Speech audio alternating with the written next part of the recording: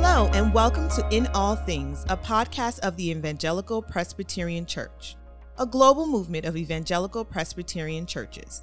Thank you for joining us. I'm Rachel Joseph. Your host for In All Things is Dean Weaver, stated clerk of the EPC. Our prayer is that God uses Dean and his guests to both inform and inspire you about how God is working in and through the EPC. The motto of our family of churches is, in essentials, unity; in non-essentials, liberty; in all things, charity. Now, here's Dean. And thank you, Rachel Joseph, and thank you, everyone who is listening in again to another edition of In All Things. I'm grateful that you join us as we drop a new podcast every Friday on all of your favorite podcast sites and platforms. Could be Spotify, could be Apple, or you might just simply go to epc.org and look up our podcast there.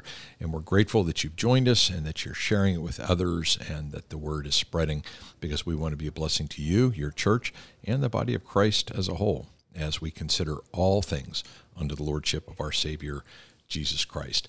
Today's edition is going to be a part two of a conversation that we started previously with Kent Mathews, who serves on our Ministerial Vocations Committee.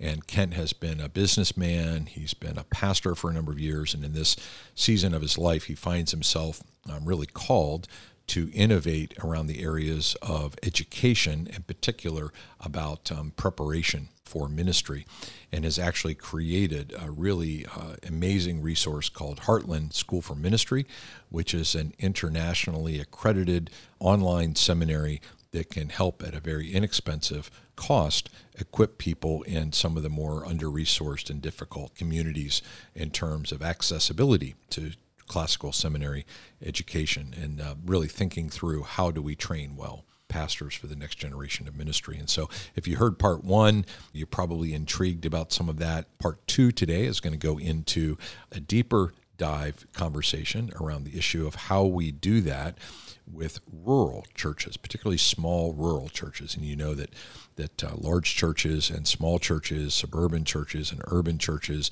rural churches, there's a cultural difference in all of those things.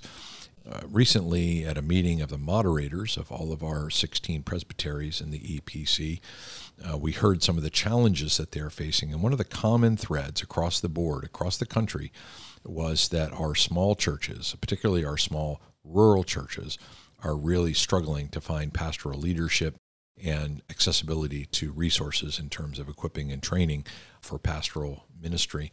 And so that reoccurring theme is actually something that is not only a great need, not just in the EPC, but all across the United States and in all kind of settings, but it's one that Heartland School for Ministry, our Ministerial Vocations Committee, and Kent Mathews in particular have kind of drilled down on, with the hope of trying to be able to bring those kind of resources to bear in those places that are a little more challenging. So if that intrigues you, stay tuned for part two of that conversation with Kent Mathews today.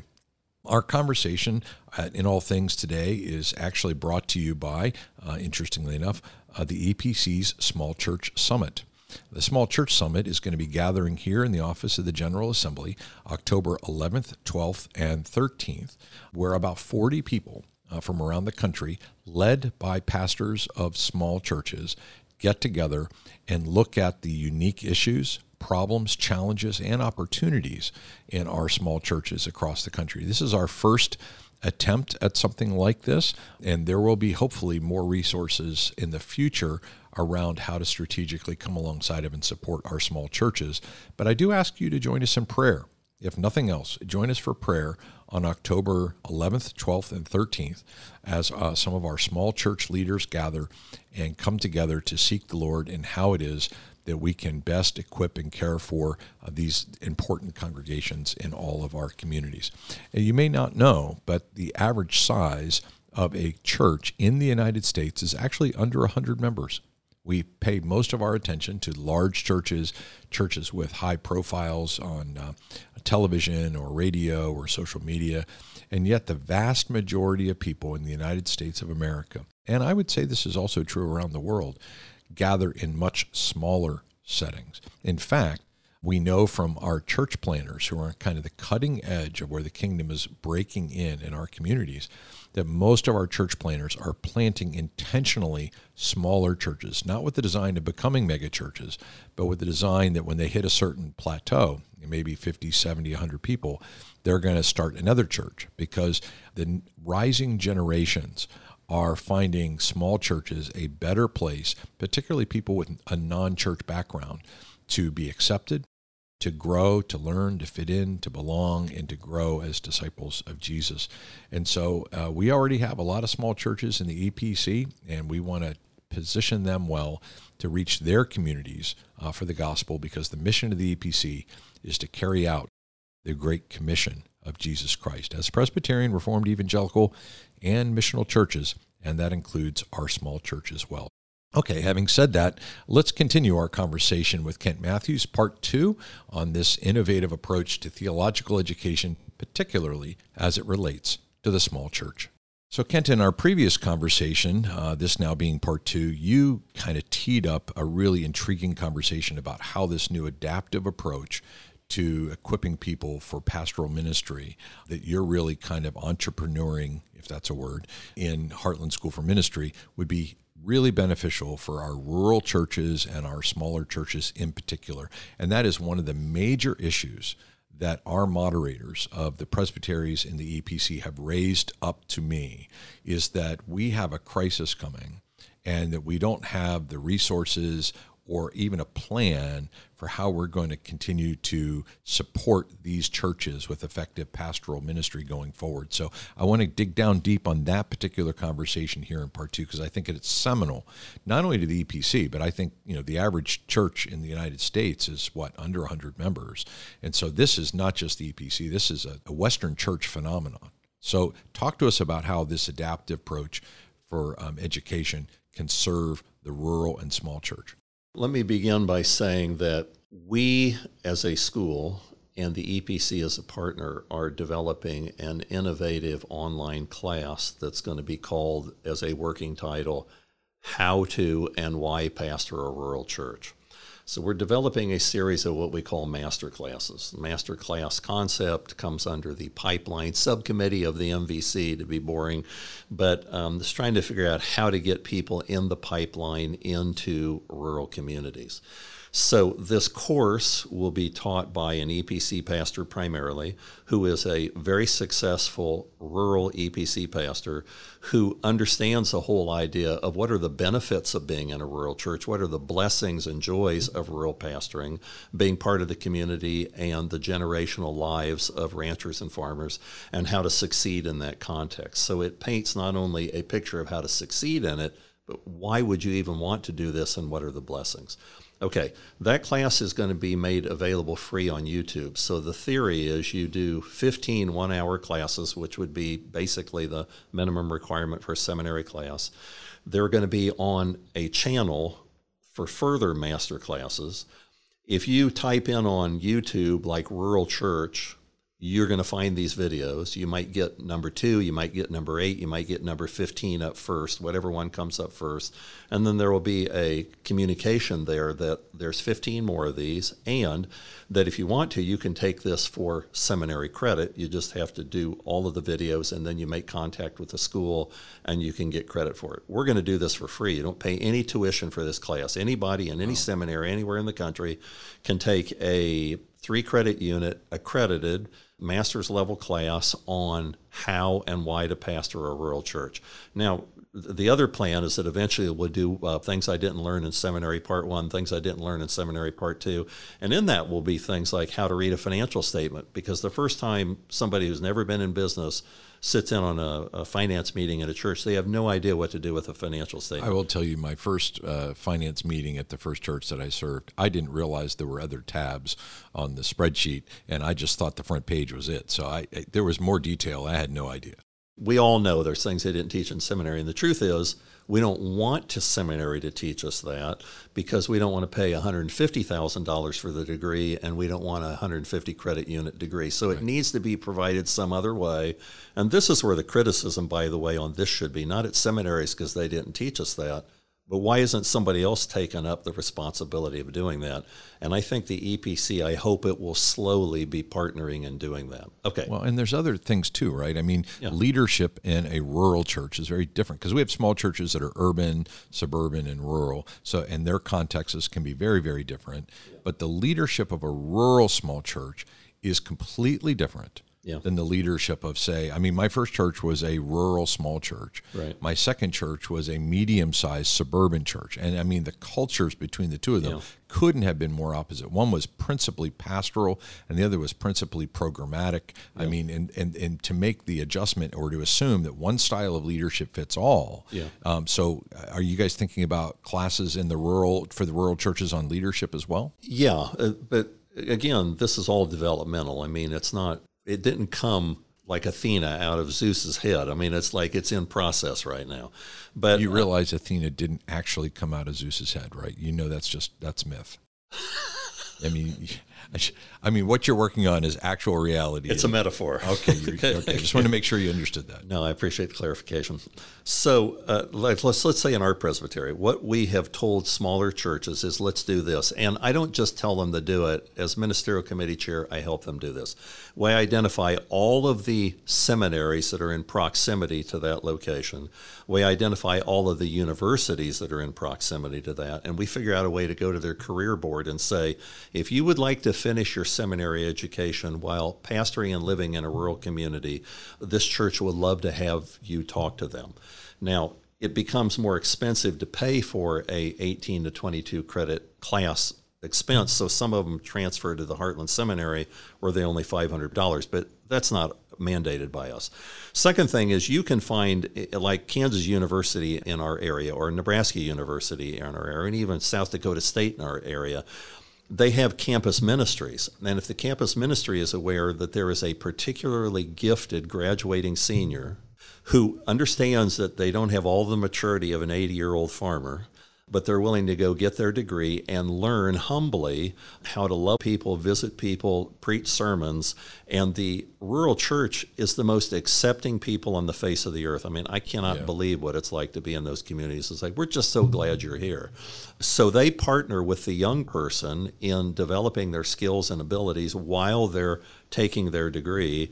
And in 2 cases now, this has proven to be a real success for us in our presbytery. And the church just cannot believe how blessed they are. And the young person, you have to be the right person to go there. If you're the kind of person who from the outset is itching, I've got to build my own megachurch and have my name up in lights, then you shouldn't be in this context. But the interesting thing, Kent, is that the trending right now is toward more smaller churches rather than fewer bigger churches. Yeah. I'm not saying there aren't people always attracted to the large church and the resources and the equipping and the programming, but even in the church planning movement, a lot of the church planners, they're looking at how can I plan a church that's 50, 60, 70 people, and as soon as I hit a threshold of around 70, they're looking to plan another one. Yeah. I mean, they're not looking for the hundreds and hundreds of people church. They're looking for smaller communities because it seems to be that the next generation is looking for greater community relational connection.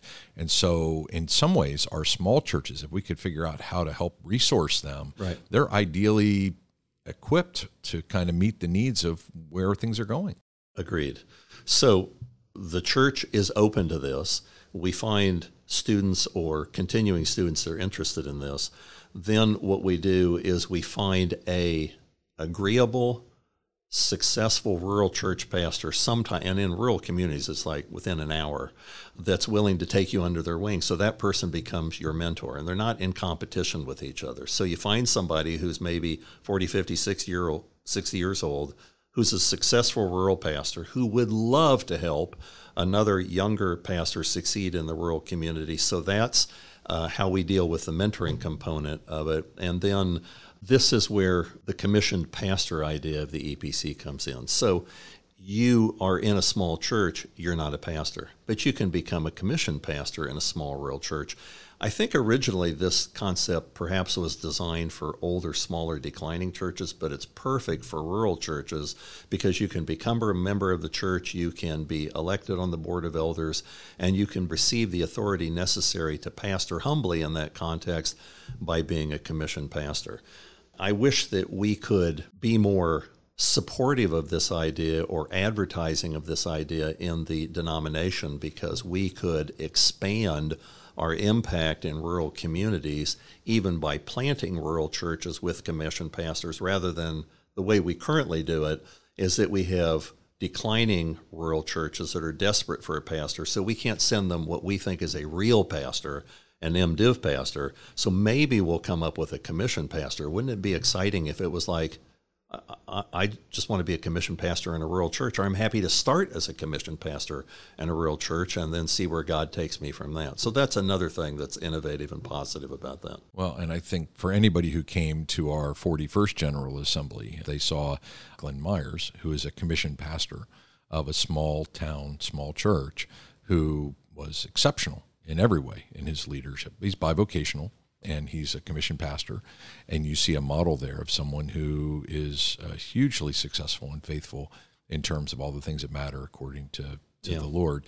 And I'd like to think that we could have the discussions that would open us up to how do we look at all kind of options on the table. Or the Kenyan church, when it exploded, went to a parish model. Mm-hmm. Do we need to do the old Methodist horse and rider circuit kind of approach? Do we need to look at bivocational? Do we need to look at commissioned pastors? How do we maybe even continue to adapt our SEEP program for exceptional candidates to create more and more pathways for people, particularly in under-resourced communities, to find access to do things like this? And that's the problem with the rural church, is it's not just a problem of resources, but they're remote, right? So they're not close to a brick and mortar seminary for the most part. And so access to resources from that distance is challenging. And yet the opportunities there for mature, growing pastor. I mean, I am so grateful, Kent, to the time I spent at the Clymer Church. Right. And I will tell you, nobody was smart enough to figure it out. I certainly wasn't. But a neighboring pastor of a slightly larger church at a slightly larger town down the road, Bruce Shannon, came and poured his life into me. Mm-hmm. I mean, I watched him lead session meetings, and then he watched me lead session meetings. Right. Then he told me what I was doing wrong. And, you know, the things I learned at that church under Bruce's tutelage, I've carried with me for 36 years. And so I would love every pastor to have the experience of learning in that kind of setting, because you learn pastoral care, you learn preaching. I mean, I think of a lot of our associate pastors, for example, who go into a larger church. They get to preach, 4 times a year, something like that. And you're in a small church, you get to preach every week, and you learn your craft in terms of that. So I think you and I are singing out of the same hymn book. It's probably the red hymn book, but we're probably singing out of the same hymn book. And I just appreciate all that you're doing to help General Assembly, the Ministerial Vocation Committee, your presbytery, not only think about these things, but kind of innovate and be entrepreneurial and trying to explore these things so that we can get after the mission of the EPC, which is to carry out the Great Commission of Jesus Christ. Can I make one further comment? Absolutely. The SEEP option has become increasingly popular in presbyteries. There's a variety of people that are perfectly happy to get their ordination without the degree, but just be considered an MDiv equivalent. And some of those people are people who have credits from Seminary A, Seminary B, Seminary C, but they don't have enough critical mass to have a degree-granting seminary give them a degree. Or their credits are over a 10-year period, and under ATS rules, then after 10 years, your credits go away. Or a whole variety of other things.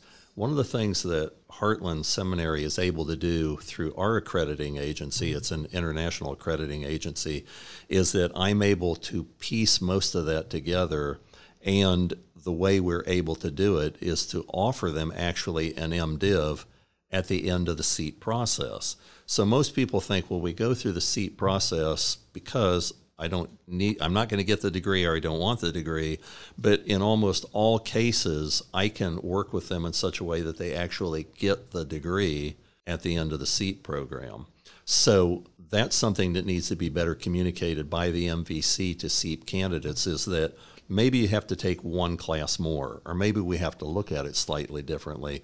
But in most cases, through the Heartland accreditation program, they can actually end up with their MDiv. And I would love to see any stigma attached to the SEEP. I'd love to see that done away with, because truth be told, my good friend Rufus Smith came through the SEEP program, and he is the senior pastor of our denomination's largest church. Right. In fact, I believe it's the largest Presbyterian church in the United States of America, and he was a SEEP guy. So any idea that it's not legitimate is just not true. Yeah. The standards are high, the quality is good, and the proof is right there at Hope Church in Memphis if you want to go see it for yourself. Yeah. Well, thank you. And how would, just in closing, Kent, how would people learn more about Heartland Seminary? How would they get in touch with you? It's described partially on the epc.org website, where actually you would access 1/3 of our courses. Okay. 1/3 of our courses were developed with me through Gordon Conwell 7 years ago, and they're now housed on the EPC website. So that's just place. Simply epc.org. Correct. Under How We Do It for Pastors, and we could pull it down from there. Right.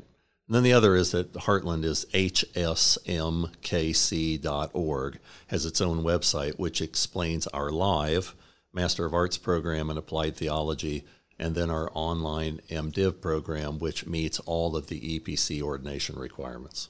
Okay, terrific. Well, thanks, man. Appreciate you coming in. It's been a gift to have a conversation that was so rich and robust go from one podcast into two. So thank you for your time, man. Really appreciate it. You're welcome. Thank you. All right. Well, my friends, let's wrap up this time again with a good word from God's Word, and we turn our minds again toward a realization that, as Abraham Kuyper has once said, there is not one square inch of the creation where the sovereign does not look and declare, mine. The Son is the image of the invisible God, the firstborn over all creation. For in him all things were created, things in heaven and on earth, visible and invisible, whether thrones or powers or rulers or authorities. All things have been created through him and for him. He is before all things. And my friends, in him, that is in Jesus Christ, all things, and we mean all things, are held together. For you see, he is the head of the body, the church. That is our precious Savior, Jesus Christ. And until the next time when we gather around the table for such a conversation, I bid grace and peace to you. Thank you again for joining us. On behalf of Dean and the entire team, we hope you will join us for our next episode of In All Things. For more information about the Evangelical Presbyterian Church, including a directory of local churches, online resources, and much more, visit our website at www.epc.org. I'm Rachel Joseph. I pray you have an overwhelming sense of God's presence in all things today.